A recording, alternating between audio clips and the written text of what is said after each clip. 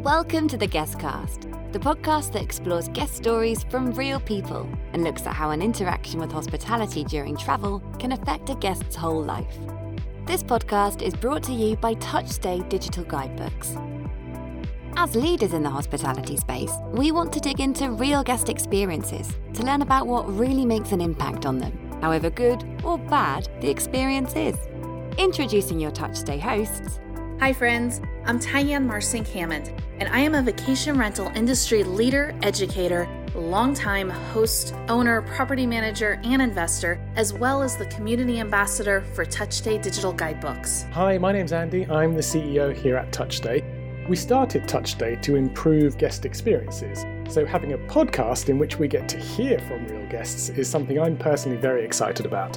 So pack your bags and let's join your hosts and this week's guest.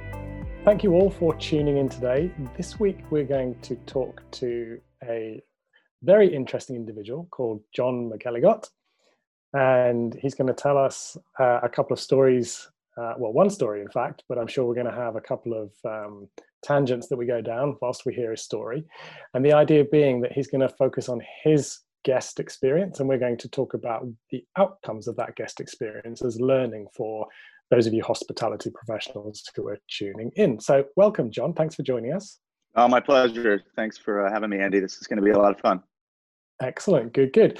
So why don't you kick it off with a brief background of who you are, John, and your amazing experiences so far in life?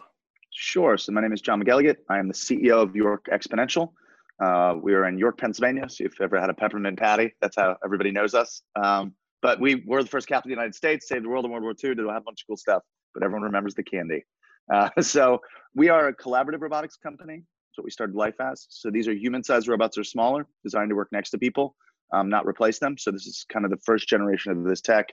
And through the coronavirus, it's exploded thanks to social distancing and food security and life sciences, things like that. I'm also the president of the Fortress Academy. We're the world's first licensed higher education institution. It's all accelerated education in artificial intelligence and robotics combined with traditional manufacturing with the goal of creating the first generation of robot mechanics. So we want to rebuild the middle class around robotics. Right now, it's all master's degrees and above. We believe technology like robotics is a technology you can touch. So we're trying to build the world's first mech ecosystem instead of tech ecosystem. My larger vision is, so I actually have a real estate development company as well. I'm the lead for a $168 million innovation district here in York. It's the center of our city. It'll be the first innovation district where humans and robots work together. And our larger mission is to bring back something called the York Plan, which was a plan from World War II that ended up getting adopted by the whole nation that originated in my town, except this time we're repurposing it for robotics. So our goal is to turn central Pennsylvania into America's first American-made robotics manufacturing ecosystem. Right now, all the robots are made overseas. We think that's a national security issue. So we've been working over the last 5 or 6 years to build that here. So I personally found that segment fascinating. John has this incredible background, experience, and intellect with the world of robotics. And what I was quite keen to understand was how that experience led him to the Tokyo Robot Hotel and what comes out of his stay there. So you're riding your motorcycle, you're going through these different countries, you don't have your robot with you because that might be just a little, too much to have the robot on the back of your motorcycle. What happens next? It's come to the end of my trip, and Japan was the last stop. Such a neat place. It's almost like everything there isn't a crazy invention. You're like, why didn't I think of that? Why didn't I think of that? Just everywhere you go. Because I'm into robots, I decided to stay at the Robot Hotel. So the Tokyo Robot Hotel, where everyone's a robot. When you walk in, you get greeted by the bellboys are Velociraptors. And I mean, it's a crazy place. If you get a chance to go there, there's no humans. There's like your little concierge in your room is a little dinosaur egg that pops its head up and spins around and dances. It's funny. I mean, it was a neat experience. I wish the technology was slightly better because it took a lot longer to get stuff than I'd hoped. And I got sick of getting scared by the Tyrannosaurus Rex that scares you every time you get in the elevator. So how do you check in with a Velociraptor? When you come in, there's 2 Velociraptors and they welcome you in Japanese and bow, and then they talk to you in English. And then as you go to get in the elevator, this big Tyrannosaurus Rex comes out of the wall. I don't know why they thought guests would like that, but it's pretty terrifying. It was way cheaper to stay there. I mean, it was significantly cheaper because it was all automated. Like I said, it was a neat experience. It was worth staying there because it was cool. It wasn't as convenient probably as a regular hotel. The technology just isn't there quite yet. So I think probably a blend would probably make more sense to have humans and robots working together. Well, yeah, because I think there's a whole bunch of learnings just from that very part that you spoke about.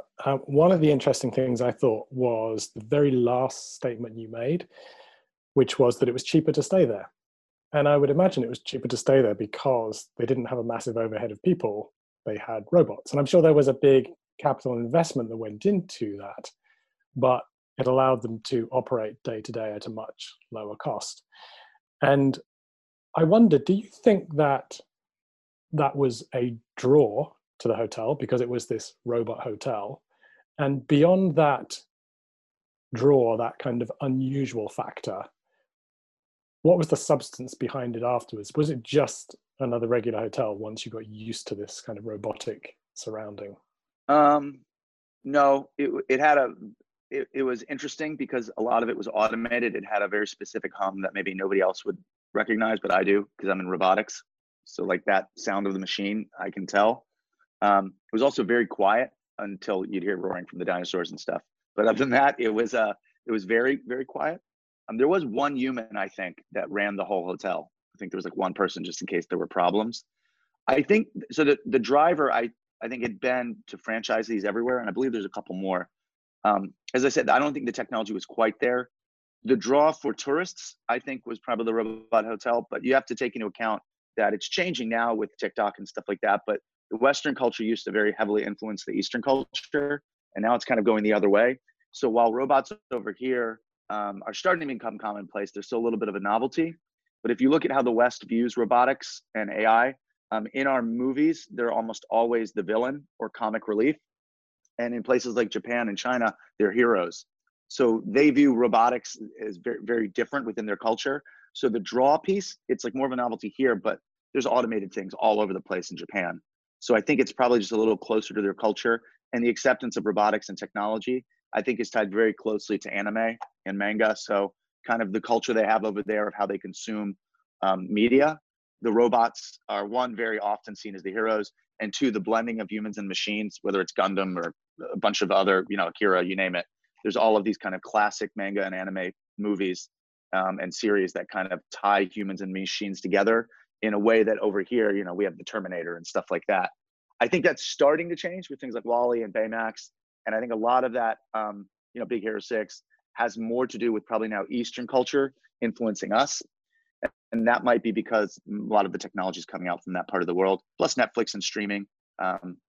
So yeah, I think the robots were maybe a draw for tourists. I do actually think that maybe in Japan it was more about the convenience and low price, just because automation out in the wild isn't as rare as it is here. So overall, with your experience as a guest, with everything being so automated and not having that human touch element even there, how did that make you feel? So I stayed there for a couple days. I don't know that I would stay for an extended period again. It'd be fine. Like if I was overnight somewhere, I would definitely do it again. It's just the price was low. It was convenient. If I'm not looking for like necessarily a great experience, I want it to be clean and efficient. Then yeah, the robot hotel was great. I did stay there for a couple days. I wish I'd stayed in some other places in Japan instead, because I think I would have got a much better experience. Like I'm all about experience, unless I'm there to get in and get out. And because I do a lot of keynote speaking and things like that. So if I'm just going to get in and get out and I'm paying for it myself, a robot hotel would be great. Very often the people that bring me out for keynotes will pay for it. So at that point, I would probably, even if it's one night, I'd be like, oh, if you're footing the bill. But I think I would do it again. Yeah, it was very convenient. Whether they'll pop up in the United States, I would have thought probably not. But the reality is, depending on how COVID goes on and the quarantines, I think you might probably start seeing not only a push towards automation in hotels because humans aren't touching things, but maybe even automated restaurants, things like that. I think we're probably going to have to determine how long this goes on if there's another outbreak. So I don't know that people understand how fast the technology has already moved. So I think probably robotics and automation will move a lot faster into the hospitality industry over the next 5 years, depending on the course of the pandemic. One of the things that I've picked up there, which I find really interesting, is robotics is clearly your thing and tech is clearly your thing. And that led you to choosing that hotel. Yes, it was convenient. Yes, it was affordable, but you were hooked, you know? And I wonder, do you think that that's important for modern hospitality professionals to have some differentiation in what they offer?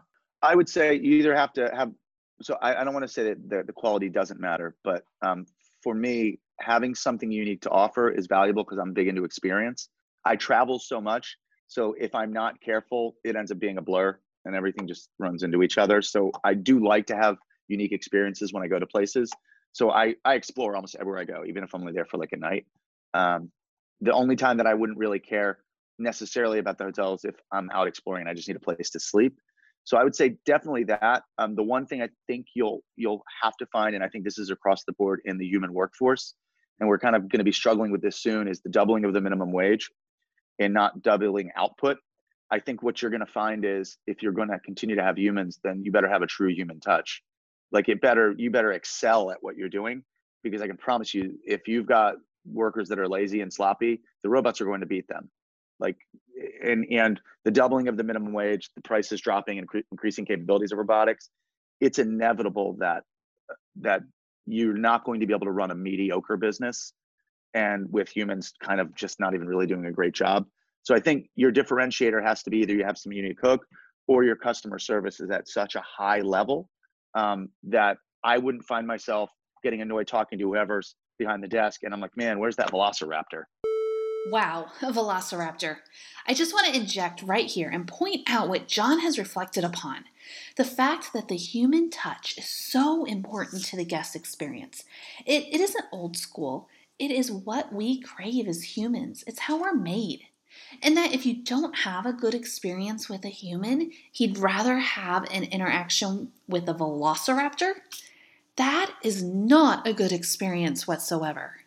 Yeah, that's not cool. I mean, that phrase, "Where's the Velociraptor?" just had me hooked. I could see it immediately how a substandard human experience could lead you to want the robot experience simply because you're not getting what you want from that human. And I think it's a real danger when we are in a service-driven business that we can start to rely too much on that, not necessarily a robot, but that automated process that stops us being great at delivering what humans are really good at, which is experiences and connections with people and reading people to understand what they want. So I thought it was fascinating. As a property manager myself, I understand the need for automation, workflow, efficiency, but that's not always a good idea. So let's listen to more of John's story and found out why. You know what I mean? Like, get it? Like, I never thought I'd say that, but the reality is, I have stayed in some places. I'm like, man, where's that big scary dinosaur? Get him back here, because there have been some people that do not give a crap. But I don't think that's going to fly anymore. So I think to answer, as the technology gets better and faster and cheaper, and people become more expensive and more entitled, I think maybe you're going to hit this nexus where you're going to either get an explosion of very high quality experiences, and then other people are going to go under. And it's not just hospitality. Education's going through this right now, like colleges, right? Like you can't have the full college experience. So like, what is really the value if you have to pay for full time, but do it remotely? You know, so I think experiences will become much more valuable when you're faced with efficiency and cost. But if the efficiency and cost is better over here and the experience doesn't outweigh that, I think that's probably going to be the challenge you see in hospitality coming very, very soon. Does that make sense? You hit the nail on the head. It's exactly my philosophy too. I think it's perfect. The tougher question: how would you capture the ideal stay in 5 words or less? Does it have to make sense grammatically or just random words? No, give us anything. For me, experience is one. Adventure. Like I tend to like to be out and experiencing new things, not just like, oh, that was a nice dinner, but doing things that I can't do anywhere else that lead to stories like this, like where I put myself in a weird position. Connection. So I actually, because I'm on the road a lot, it's how I make friends. And so that for me is incredibly important. I would say excellence. So I tend to, if I'm not staying at a robot hotel or somewhere super cheap, I do have pretty high expectations. I'm empathetic and I'm understanding, but I don't like it, especially, like I said, if I'm somewhere and there's humans and I'm trying to connect with them and they seem to not really care about me, that tends to bother me because I don't live my life that way. And I expect at least that bit of connection. And then the last one is probably, and this is the one I'm struggling with the word, so maybe you guys can help me. One of the things I realized about myself and the traveling was because we have this big mission we're trying to accomplish, you're not always a prophet in your hometown. And so being from here and living here, people don't always see the bigger vision. But whenever I travel and I talk to either small groups or bartenders or big groups about what we're doing, you can see their eyes light up and they get excited. And that gives me the ability to keep going. And when coronavirus locked down, I realized I got real depressed because I couldn't travel and I couldn't get that feedback and the recharging. So it's like recharging, but it's not. It's like it's almost like I get a shot in the arm, right? Like that. I like the storytelling piece. So connection, but recognition. Do you know what I mean? That what I'm doing is important and valuable, because when you're plowing against it and you're in it, and I don't know, I know Tian's background and I don't know a ton of yours, Andy, but as an entrepreneur, you plow through and you plow through and you plow through. And it's like this horrible, because of Shark Tank, we've tried to make being an entrepreneur glamorous and it's miserable the vast majority of the time. It's so hard. And when I travel, that recognition, I guess, that what I'm doing is cool and important, that feeds me, is incredibly exciting. And I got that from traveling, like meeting new people, going to new places, talking to big groups, and coronavirus took that from me. And that's been something that I've had to figure out how to navigate. And I'm sure a lot of people have, but for me, because I was on the road so much, that lack of recognition and the feeding has been difficult. There's not really a big replacement for it. So it's experience, it's connection, it's validation, and recognition. That what I'm doing is important, and very often it's strangers that seem the most excited. And I totally agree with you on that aspect of, and it's not just entrepreneurial life, it's a lot of things in life, isn't it? It's what travel allows you to do is to go and connect with somebody with a different perspective in a different country. Even a neighboring state, somebody just has a different slant on things, and that energizes you in a totally unexpected way. So I 100% agree again with what you said. What's interesting, Andy, is that John told us 5 words for his ideal stay, and none talked about comfortable beds, the fantastic interior design, or anything like that.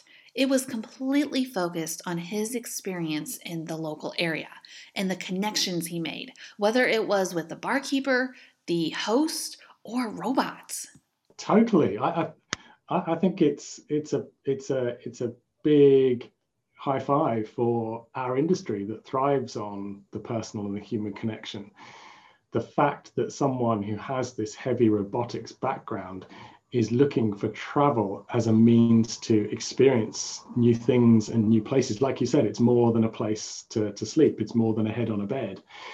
But equally, once he's in that location, having those experiences, it unlocks the creativity he has. He likes to be able to travel to share what he's doing, talking to the bartender at the local bar, for example.